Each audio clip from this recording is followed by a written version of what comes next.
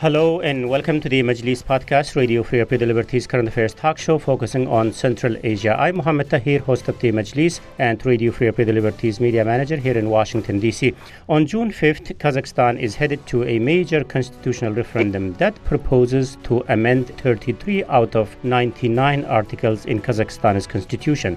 This will be the first such move after the current leader took the office and the fifth since the country gained its independence 30 years ago. The proposed amendments envision sweeping changes in the scope and the authorities of various government institutions, the parliament, as well as the states of the current and former presidents. The proposed changes come at a critical time on so many levels, domestically, regionally, and internationally. In this episode of the Majlis podcast, we will be trying to make sense of what these changes entail, what it means for the nation, for the future of Kazakhstan as a nation of law in order. To discuss all these, I'm joined by Yevgeny Zhovtis, the director of the Kazakhstan International Bureau for Human Rights and Rule of Law, Aygrim Tolyokhanova, independent journalist from Kazakhstan, Colin Wood, Central Asia watcher and contributor to The Diplomat, currently doing her PhD at Columbia University, Bruce Pannier, the curator and the author of Radio Free Liberties Central Asia in Focus weekly newsletter. Thank you, colleagues, for joining us in this important conversation. So let's start with you, Yevgeny. It looks like the day has arrived. I remember we were talking about this a while back on this platform. So what is your reaction to what is coming up on your way? First of all, we have to keep in mind that it is the sixth round of amendments. Oh, okay. Because the first was in 1998, then 2007, 2011, 2017, and 2019. Some of these amendments were practical, like changing the name of the capital in 2019. But in general, we have to look at this referendum and the amendments which are proposed in two ways. Number one, the Constitution of 1995, in comparison with the Constitution of 1983, is much more the document of I called it, political sensibility. That the idea behind the Constitution of 1991 was to create some kind of super-presidential political system with the full guarantees for the President Nazarbaev. And it was, let's say, drafted with the assistance of the French experts. And there was some kind of French, let's say, sense in that constitution, of the Constitution of France. And then all these amendments were moving in the direction of consolidation of power, providing more authority to the president to consolidate his power, and so on and so on and so on. That's finally, it's clearly the constitution of the political sensibility. Now, what the current president is trying to do, he is trying, first of all, to make some symbolic or populist move towards the people's aspirations, especially after the January events. And on slightly to improve, because clearly the restoration of the constitutional court or the ombudsperson, which will have the constitutional status, or some changes in the election system from the proportional to the mixed system. These are some kind of moves forward. But at the same time, it does not change the system of power. Yes, to a certain extent, it limits the presidential power, sending his authority to the Senate, or so on. But in general, it does not change too much in the political system. And two provisions, like the land is now property of the people, which will be managed by the state, or the prohibition of the relatives of president to occupy the positions, more populistic type. And finally, I think that what is mostly important, that the mention or any kind of provisions which include some kind of reference to the former president are excluded from the constitution. It means that the current president is turning the page of the Nazarbayev era through these amendments as well. Very interesting. Also very rich background, nicely connecting to the upcoming events. Thank you very much, Yevgeny. And Yevgeny, if I heard correctly, was also saying that it was in part to respond to the people's aspiration. That's also interesting. And I wonder what other colleagues think about it. So let me try to put it in this way. So, Aygrim, so what is your single biggest takeaway from the proposed changes? And then we go from there, expanding the conversation on implementation, others, and also I want to read brains of our other two colleagues, Bruce and Colin, on that. So, Aygrim, your biggest takeaway from this proposed changes? I would say that, if the January events did not happen, and in general, if there would be such referendum, still for me, the biggest takeaway would be the name of the first president that has been eliminated from the constitution. And we can see that even though in general the design of this constitution is not allowing people to do real democratic changes, I think it's designed to eliminate the power of the first president, not the legacy, but at least the power. And to me, everything that is connected to Toqaev's presidency is associated with some urgency, because even since his election in 2019, every change that was proposed to society was really fast and really urgent. Like a month was given or a few weeks to change something. And I think it also says about the intention of the government, whether they actually want to do something meaningful in the future, or they just want to do something for their own personal gain. And in terms of January events, I still believe that the justice was not done in Kazakhstan. Many people are still angry and feel in pain for what happened in this tragic event, and the government still did not do a proper investigation. They didn't release the list of the dead people and lots of other things. And I think that partially, as Evgeny mentioned, that this referendum is definitely related to January events as a promise of Toqaev for real political changes. But I think that the majority of people do not believe that there will be a genuine intention to have these changes, because if it's being offered to change it that fast, I think there is not a really thoughtful process and reflection process for the people to understand what is being changed and why is it important for each individual. These are my general thoughts about this. Colin, I went through your recent piece for The Diplomat about this topic, and you go through some of the specific articles that's being proposed for amendment. I mean, there are certainly striking points that you raised there, and I would like to hear from you for our audience. So what kind of strikes out to you in what's being proposed and the way it's being proposed to the people? Yeah, to me, one of Toqaev's biggest pushes has been for local governance, and we see hints of that in the proposed constitutional changes. For example, there's an additional clause added that states that the president cannot override the decisions of hakims at the city or oblast level. But given that as of right now, the hakims in those positions are appointed by the government, it feels a bit of a moot point. And then the one that strikes me as the most puzzling is the kind of half-hearted attempt to give citizens of Almaty and Astana the actual choice of representation at the local level, which has been a consistent demand from activists in Almaty. But to the proposed changes, it suggests that there's going to be elections for local hakims of the cities and oblasts, but with the caveat that the president gets to choose the candidates who are running. So again, it really just feels very cosmetic. I don't think that people who were really pushing for local representation is actually elected. I don't think that this will please them. Interesting. Bruce, I also wondered your thoughts, your takeaway. Also, please keep it brief, and we will dive into the analysis part of every point you guys are raising in your takeaway. So I'm just trying to feel the pulse of the direction of, thinking of yours on the upcoming changes. So Bruce, go ahead. Well, I'm going to agree with Evgeny. I believe the changes were superficial, and I'm going to agree with that 100%. If you look at, and Colleen noted in her article, for instance, that they're doing this 6 months after the January unrest. Think about what people were demanding on the second, the third, fourth day of those protests and stuff. It wasn't what they're changing really too much. I mean, although it kind of, some of it hints at it, but, a lot of these parts, especially, as we heard, a lot of it deals with the rights of the first president.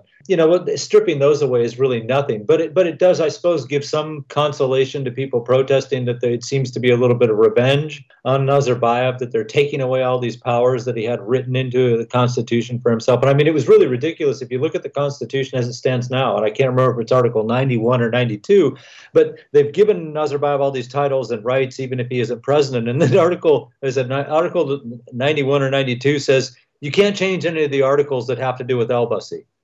And so he even wrote in a clause that said you can't change any of the privileges that I just amended the Constitution to give myself. So all right, fine, that's all gone. We're not a super presidential state, we're a presidential state. Sounds good, probably doesn't mean that much. Good that the Constitutional Court is back, I suppose, but then again, it played a huge role in Nazarbayev dissolving parliament and getting another new constitution passed in 1995 anyway. So there's not, like I said, I think about what people were demanding when they were more right to participate in politics, solutions to socioeconomic problems in the country. And then you look at what they got for amendments and you're like, well, there's really not much there that addressed the core concerns of protesters in early January. That kind of brings me to another question. And Evgeny, you are on the ground, so maybe you are better positioned to respond to this. So what is the general feeling about it, given, as Bruce was talking about, that this thing is happening in the first place in response to or following a big unrest or protest? Are people buying it? Are people convinced that they are heard? First of all, let's look at the procedure, how it was done. Because the president made his commitments on 16th of March. On 28th of March, he issued the decree creating this commission, which was supposed to draft these amendments. And the commission was composed mostly of the state officials, Minister of Justice, some other, and some small group of scholars or academicians loyal to the government and close to the government. Then on 30th of April, the first draft was published when this draft was submitted to the Constitutional Council for review. What was interesting that in the draft on 30th of April, the clause about the Nazarbayev was still inside. It was still in the draft. Then on 4th of May, the Constitutional Council published its opinion. And on 6th of May, the draft was published again, already without first president in the draft. It was very interesting how it was developing. That it was absolutely closed procedure. Nobody have seen this draft before the 30th of April. And then we saw the second version on the second draft on 6th of May. And then later this referendum was announced. I think the second point which I want to make before answering your question is that I don't think that we are looking at this referendum like approval of the amendment. It more looks like the vote of confidence to a certain extent to the president.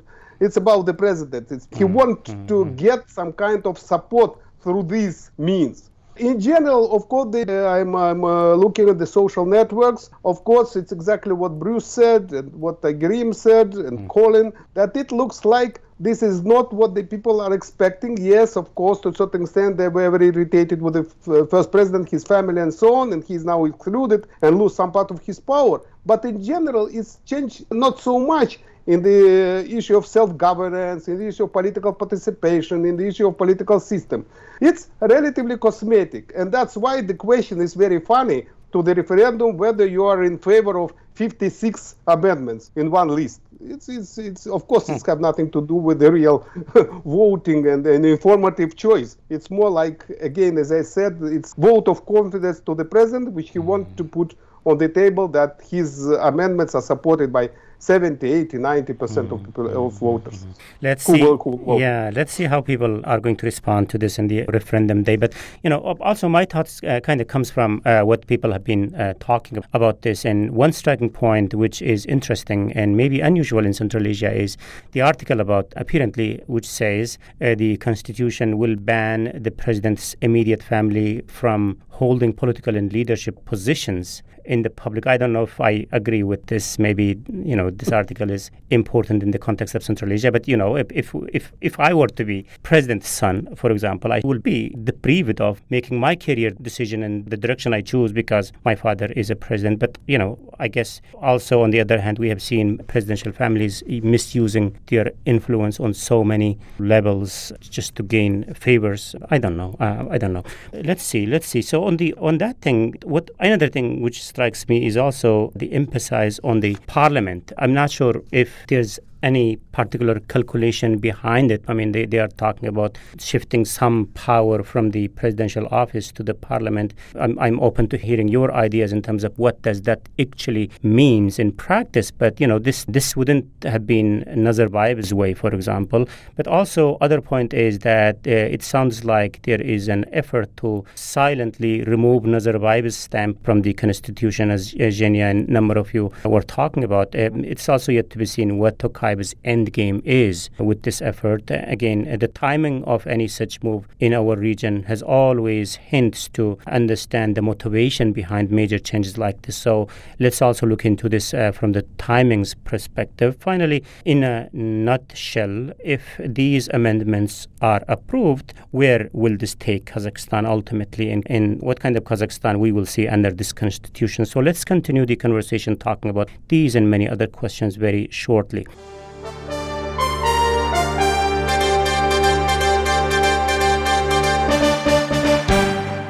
First, let me recap the debate. Today on the Majlis podcast, I'm joined by Yevgeny Zhotis, the director of the Kazakhstan International Bureau for Human Rights and the Rule of Law, Igrim Tulyukhanova, independent journalist from Kazakhstan, Colleen Wood, Central Asia watcher and contributor to The Diplomat, currently doing her PhD at the Columbia University, Bruce Panier, the curator and the author of Radio Free Liberties Central Asia in Focus weekly newsletter. I am Mohammed Tahir, host of the Majlis podcast and Radio Free Liberties media manager here in Washington, D.C., and we are discussing the upcoming constitutional referendum in Kazakhstan. So let me start with the conversation with the question of timing. Maybe, Bruce, you could jump in here. If I'm not mistaken, as earlier, I guess Yevgeny was also hinting to that. The announcement of a constitutional referendum kind of followed after a major public unrest, but since then a lot has changed in the country and the region. I don't know if there is any particular indicator here in terms of the timing to understand the motivation behind these changes from the Toqaev's perspective, from the Kazakh government's perspective. So what's your take on that in terms of the timing, connecting to that with the motivation? I think they had to do something after what happened in January to show that it was possible for them to change something in the way the country was run that was more in line with what the people were looking for. I don't think many people in Kazakhstan are going to be fooled by what changes are coming, the fact that this is going to make a huge difference in their lives personally. I don't think it will, and I think that everyone out there sees it. Internationally, it does look like the Kazakh government, if you don't know a lot about Kazakhstan, you would say, okay, well, they're responding to the unrest in January, and they're making concessions and trying to bring other groups and closer to at least have a say in what was happening in the government, trying to tone down how much power the president had. So like I said, I think it's part of this is for international consumption. But, like I said, symbolically, I suppose that, it makes it look like the Kazakh government is responding to what happened in January. But what kind of response it is the big question here. Does it really address the problems that were being voiced in January? So the power shift from the presidential office to the parliament, how we should envision that? What is really changing there in that dynamic? Okay, I'll be real quick because I want to hear what everyone else has to say about this. Nothing, right? The parliament is packed with, the ruling party, Amanat, which was formerly Nursultan, has by far the majority of the seats. They were there to back Nazarbayev. They're there to back Toqaev. The other two parties are pro-presidential parties. Now, I know there's going to be some changes to how many people you need to register a political party, but until they register a genuine opposition party, it doesn't matter if the president says, I'm willing to give all my powers to parliament as long as they support me and will do anything that I suggest anyway. There's no change there at all. It sounds good, right? They have more power, but they use their power to support your policies anyway. So, any other thoughts, Yevgeny, on that? First of all, I want to refer to what you said about the relatives. That is why I said that some amendments probably are progressive, but some are typically populistic, because these are typically populistic, because there was a lot of irritation towards the presidential family, and Toqaev referred to that, saying, okay, now our relatives will not be involved in the high political circles or quasi-state economical sector.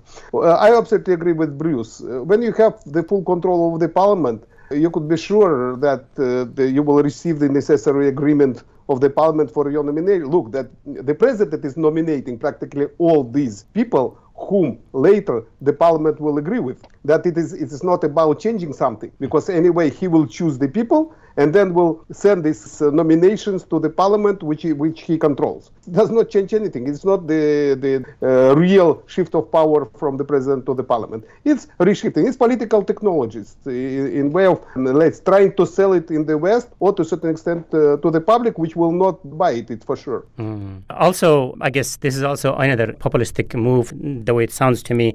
I agree. From your perspective, they are talking about these changes about the former president, Nazarbaev. Where does this leave Nazarbaev and in his family?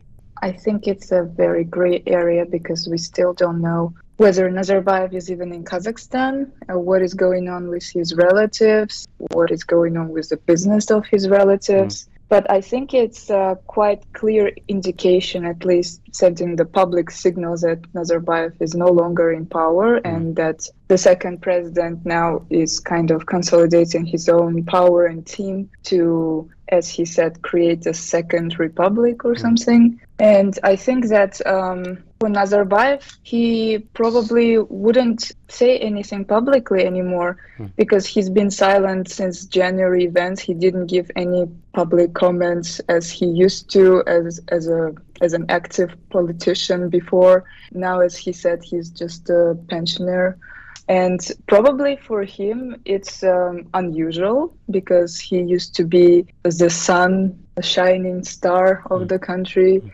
And now it's kind of his era is over, he's forgotten, and he sees that many people actually do not want to see him in power and do not want his association with his relatives or his name in anywhere in the economy. So it's an interesting period for him and probably painful one as well. We don't know what's going on, but I'm sure that he understands that his time is over and he probably didn't quit as he planned to quit as a winner, let's say. Yeah, that's a very, very interesting point there. I mean, Colleen, coming back to you, I mean, if you look into these proposed changes from 10,000 feet above, what is your take? Where does this constitution is taking the country? I think a lot of the proposed changes are just undoing changes that had been made under Nazarbayev. So what I'm seeing is that there had been 2 steps backward, and now this is maybe a foot and a half forward. This doesn't strike me as the kind of progressive reforms that Toqaev has been touting since he took office. I think I want to talk a little bit too about the parliamentary shift, and Toqaev signaled that he wants to move away from super presidentialism to one where there's both a strong president and a strong parliament. And you're right that when you said, Mohammed, that there is an effort to shift away some power from the president to parliament, but even that is artificial. That the Majlis, the lower house of parliament, is going to be the sole creator of laws, and the Senate, the higher house, will be able to approve or reject those laws and not be able to write it themselves. And the Senate then is going to be more packed with deputies that are appointed both by the president and then the Assembly of People of Kazakhstan, the kind of ethnic government organized organization. And I think that similar to what we had talked about with local governance and this cosmetic change of allowing for Almaty residents to vote for their Akim, but the Akim candidates are chosen by the president himself. This effort to make the Majlis deputies be elected by a mixed system seems pretty similar there, that 30% of the deputies are going to be directly elected, so not through party lists, but just single candidates, until Kazakhstan reinstates the ability of everyday citizens to run as independents, which they got rid of in 2016 because people were doing quite well and having to be kicked out of the elections on really, really minor technicalities. Until there's an actual opportunity for real people to be involved in politics, the proposed changes here are nothing new and nothing that signals a meaningful change in the distribution of power as it relates between state and society.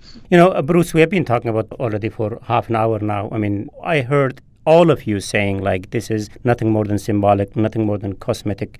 I'm just wondering, what Toqaev gets away from this. Well, one, okay, it's good that for instance, the law that you can't have relatives working, connected to the government or something, fine, because I'm sure someone else here would know better than me. And my understanding is his son doesn't even live in the country and hasn't lived there for a long time, although he might visit. But he didn't have the kind of relatives like Nazarbaev had, the 3 daughters and their husbands, who were going to tear away the country. So it's easy for him to make this kind of, to agree with this kind of law, because he really doesn't have anything to lose from this. So that's, that's fine. What I'm really wondering about this is since we see, right, that it's really all cosmetic, and that he's doing this more because he thinks he needs to do something, is what comes after that. People aren't going to get what they want out of this, let's face it. Most people aren't really going to get anything out of this at all. And if they do decide to protest, does he then have a basis to say, we just had a chance to change that, we just changed the Constitution, so we tried to address some of these issues, so there's really no reason to protest. Even though, as Zhenya very well went through the chronology of this whole event, the public never had any input on this. It was done very quickly. Agrim made mention of that earlier. These things happen very fast, but the public had no input on this at all. But I bet he'll use it further down the line when there's some kind of unrest or criticism or something, to say, we just changed the Constitution. If people had problems with that, they should have voiced them then, but now we have a whole new system, and we're a listening government, right? Isn't that their big mantra? Even though they didn't want to listen to the people for suggestions for constitutional amendments, but it gives him some reason to say, we just changed things to make people happier, and why are you still complaining about what's happening in Kazakhstan? Can I add something to that? Sure. Yeah. I actually wonder whether in Almaty we will see protests, and maybe even sanctioned protests. I mean, after January, Almaty residents demanded that Toqaev be removed from office. The Almaty mayor, the Akim, he was swiftly replaced with another seasoned politician, Toqaev. But people on social media were joking that the first sanctioned protest that Toqaev approved was one against him. Like, it was criticizing him, it was criticizing the whole system of how these are elected.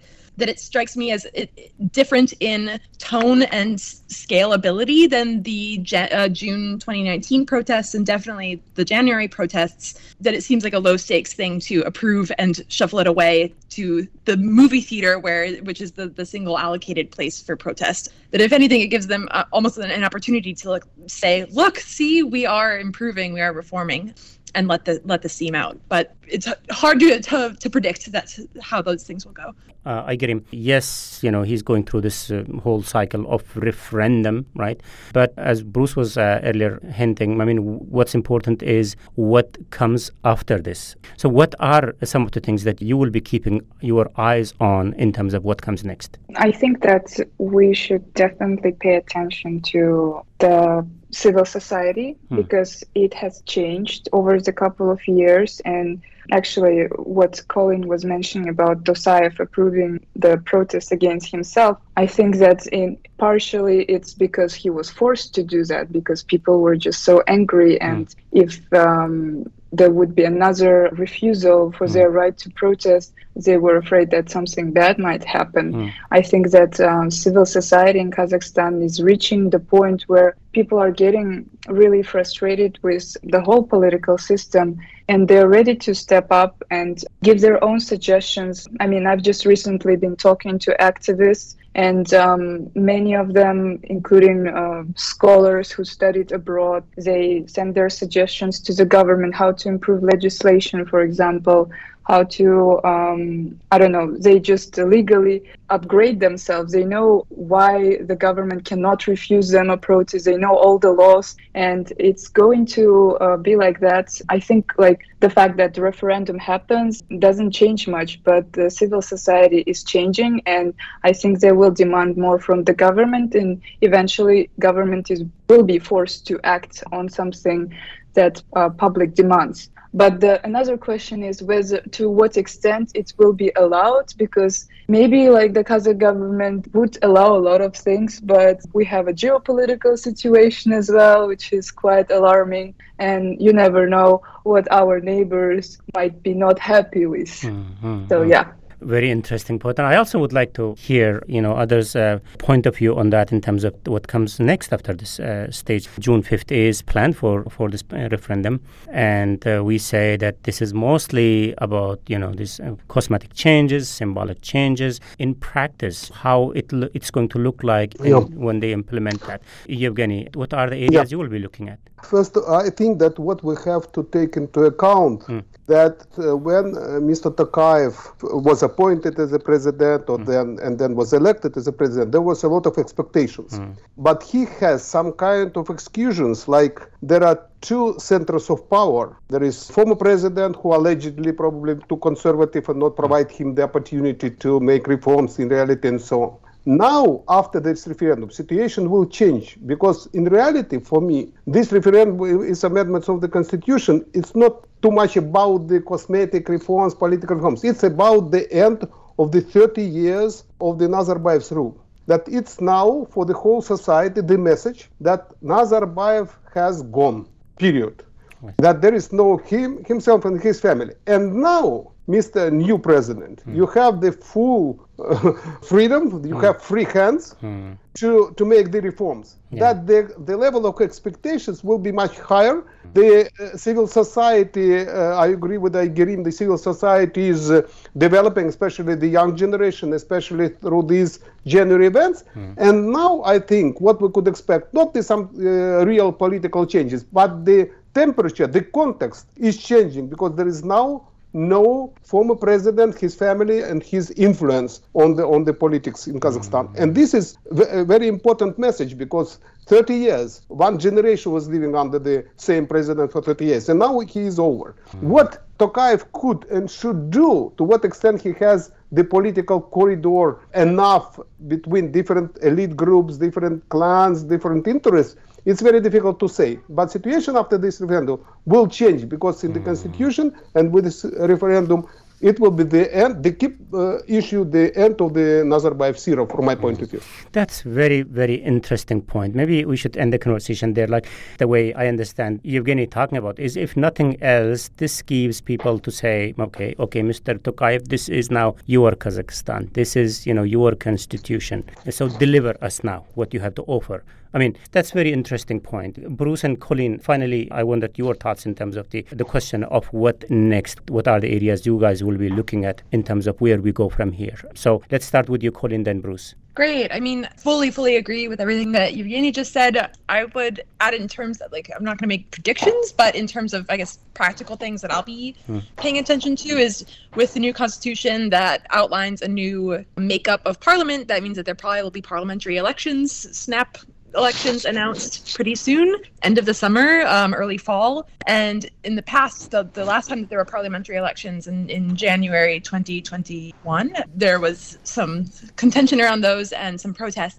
But I think that reading the party list, who is Amanat putting up, who are these kind of pro-government but ostensibly separate parties putting up on their party lists, who are the candidates that are running, is there any room for some of the, for new parties to be formed that will somehow get a chance to participate in elections? I just read an article that Olja Sudimanov, who was very big in the Nevada Semipalatinsk movement in the late Soviet years and was a pretty high-profile politician, ran for president against Nazarbayev, or tried to, in the 90s, he is trying to form a party. So maybe we'll see a handful of new parties, and I don't know that I would say some semblance of competition, but maybe a wider range of characters who will be running. So that's what I'll be paying attention to. Very interesting. Bruce, jump in on the same question. Also, share your thoughts on anything that I might have overlooked in this conversation. So with that, we are going to conclude the conversation. I mean, I think Colleen hit the main points. One, I'll be watching what public reaction is, but I agree, because there's a new constitution, they're almost certainly going to have new parliamentary elections. And I would suggest that it'll probably be really quick too, because there's a key issue of do you actually register genuine opposition political parties? And like I said, the parliament's packed with pro-government deputies already. There's been several different opposition parties that have been trying to register for months, even more than 2 or 3 years. They've been trying to register. Are they actually going to get registered? Or, and I would doubt that they're going to make it in time. That's why I would figure they'll probably hold parliamentary elections pretty quick. And just so that there isn't time for a genuine opposition party to register itself. It's also Bolata Bilab, and Jean Bolat Mamai, who's been on the program before, and people like that. But I doubt they're going to get a chance. And then at that point, again, how is the public going to react? You're going to have a new parliamentary elections with pro-presidential parties and no opposition parties registered. And so what was the whole point of changing the Constitution exactly? Interesting. Thank you. Thank you very much. So I guess with this, we have to conclude the conversation here. So thank you very much, Yevgeny Zhovtis, the director of the Kazakhstan International Bureau for Human Rights and the Rule of Law, Aigerim Tolyukhanova, independent journalist from Kazakhstan, Colin Wood, a Central Asia watcher and the contributor to The Diplomat, and Bruce Panier, the curator and the author of Radio Free Radio Liberties Central Asia in Focus weekly newsletter. So thank you, colleagues, for your time today. So with this, this is it from me, Mohammed Tahir, Radio Free Radio Liberties media manager and host of the Majlis podcast here in Washington, D.C.